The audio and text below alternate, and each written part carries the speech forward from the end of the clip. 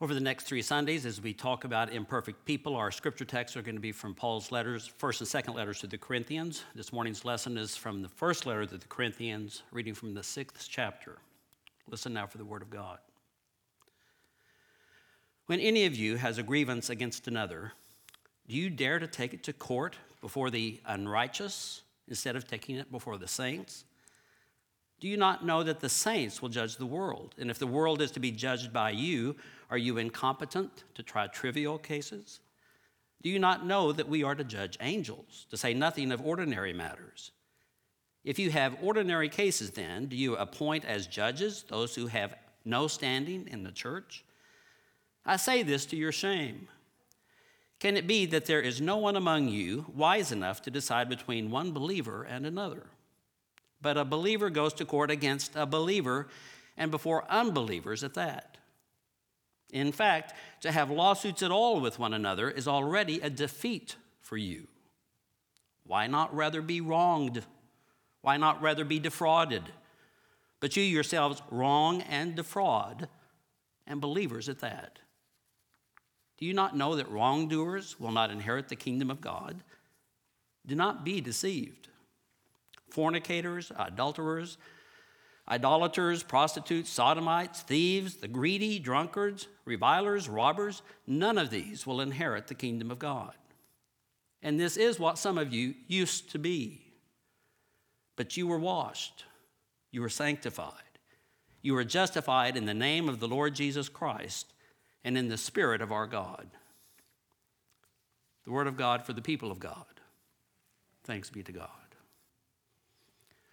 In the name of God, who grants grace through Jesus Christ, by the power of the Holy Spirit. Amen.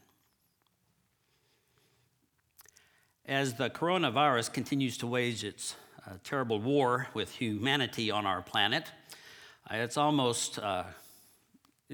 almost incalculable, devastating impacts, not just here in our community, but in every community on the planet.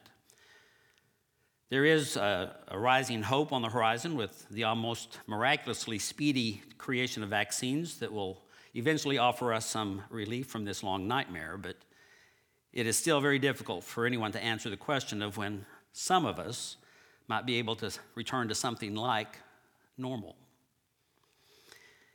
That's a loaded question for many of us because getting back to the precise moment we were in a year ago when the pandemic first struck may not be everybody's first desire.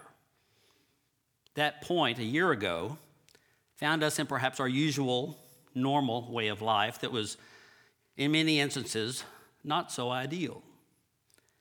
Found many of us a year ago wrestling with bad financial decisions or relations that were relying more on tolerance than on intimacy. Ways of thinking about ourselves that kept us in a perpetual loop of despair and depression.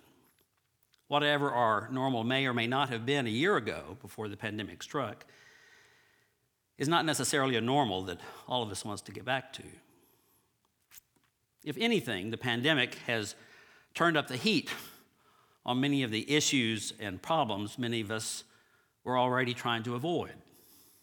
Addressing our finances, our relationships, our own inner dialogue, just to name a few.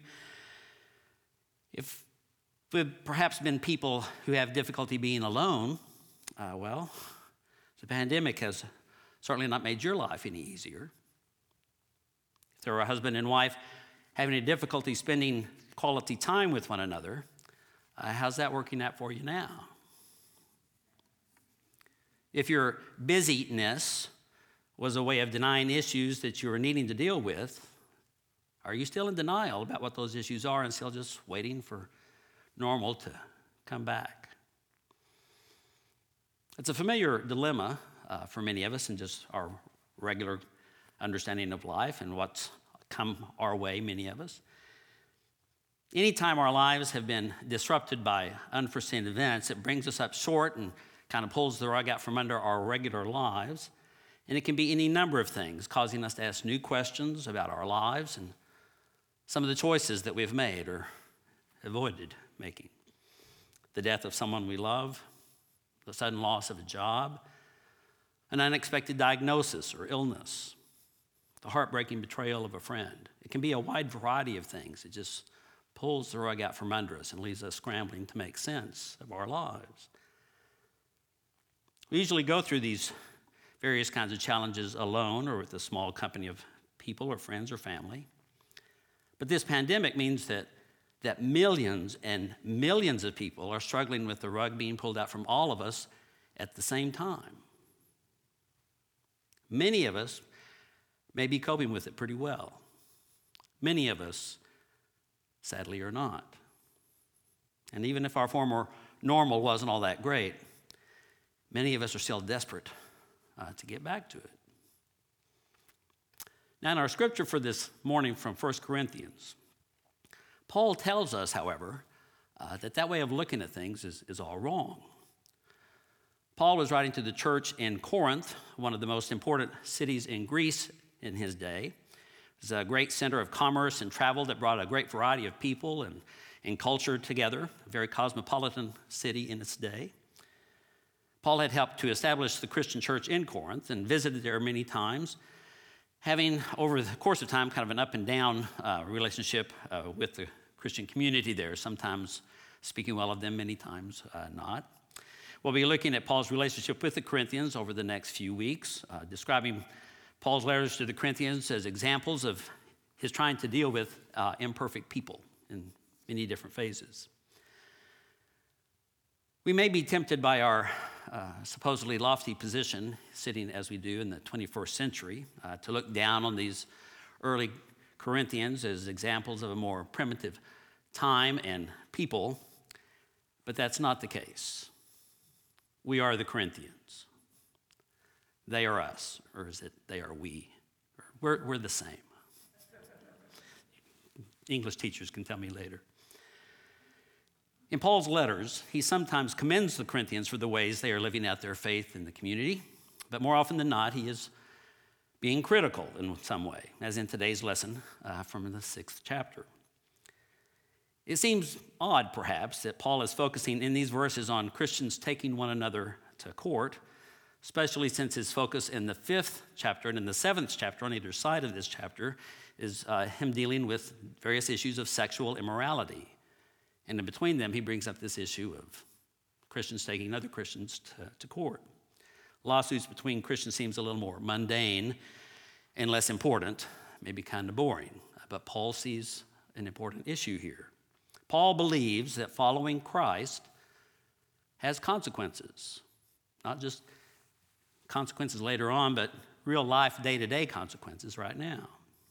Being a Christian means that we no longer do what the world around us may consider normal. One Christian taking another Christian to court apparently was normal, or at least more normal than Paul thought it should be.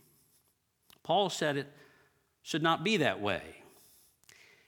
If you have ordinary cases, he asks, do you appoint as judges those who have no standing in the church? I say this to your shame. Can it be that there is no one among you wise enough to decide between one believer and another? But a believer goes to court against a believer and before unbelievers at that. Now, it may seem somewhat incredible to our ears today to hear Paul say that Christians should keep their disputes between one another in-house, just among us. I have to be honest to say that there is a pretty large part of me that wants no part of what Paul is talking about here.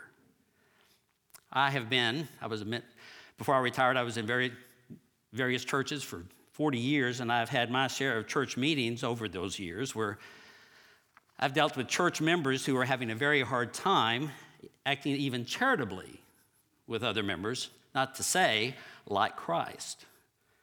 To suggest Christians should decide legal matters between each other, I say no way. My first thought is that Paul is expecting way too much of us here. For him to think we could pull that off in any Christian way, any appropriate way, it just seems far off. There's no way, I think, we could be expected to pull that off. But then my second thought is that it's probably just another indication that we expect far too little of one another.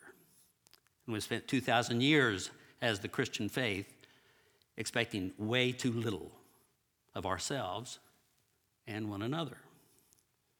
We try to dodge Paul's very strong gaze here because it frightens us to think about making ourselves that vulnerable, that accountable, that transparent to one another, even if we do like and love each other quite a bit. We consider ourselves, we consider one another, and we protest, oh, Paul, you can't be serious here. We are very imperfect people. That's what we're talking about these weeks. Don't put us on the hook for each other like that. We're only human after all. How many times have you said that or thought that as an excuse for not taking ourselves or one another all that seriously?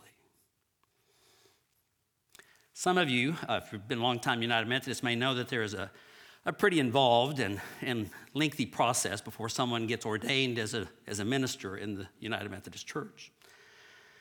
There are a wide variety of papers and interviews and evaluations that stretch out over several years before a candidate can stand before the clergy session of the annual conference and be voted on whether or not you're going to be accepted or not, whether you're going to get a thumbs up or a thumbs down.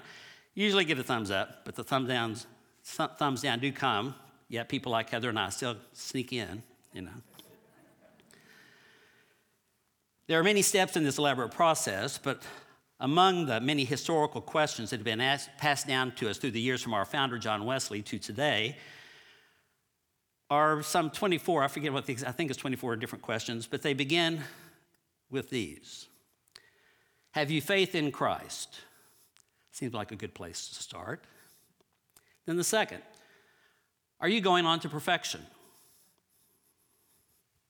Third one, do you expect to be made perfect in love in this life?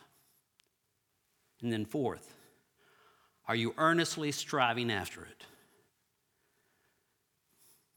That's how the questioning begins. There are other questions, of course, about church order and structure and finances and various things that are important.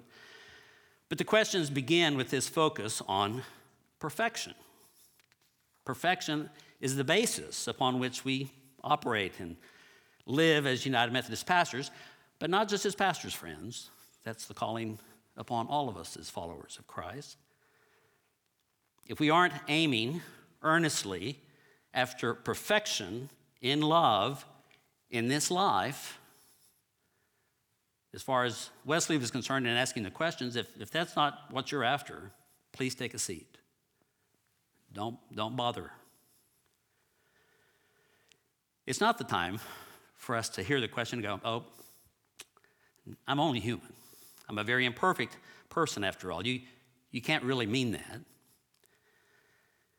It's not that Methodism is after perfectionism. I know a lot of people struggling with that particular malady. It's not the matter of keeping your fingers and your toes firmly within the lines at all times and never making any mistakes or miscalculations of any kind. That makes the focus of our living too inward, too much about ourselves, where we're thinking only about what we're doing and if we're on the hot seat for anything. Instead of living a life where the focus is always on the grace of God and that grace at work in our lives, bringing us closer and closer to some semblance of life as a Christian who is following Christ. What we are called not only to believe, but to pursue earnestly is the belief, the conviction, that God can draw me and God can draw you closer and closer to Him in this life, and therefore to the kind of life revealed in Jesus Christ. That's a process of growing in God's grace that we call sanctification. It's a process where we become sanctified where we become more holy because of God's work within us. It's a process that we're seldom a part of as long as we're living a life with the credo. We're only human.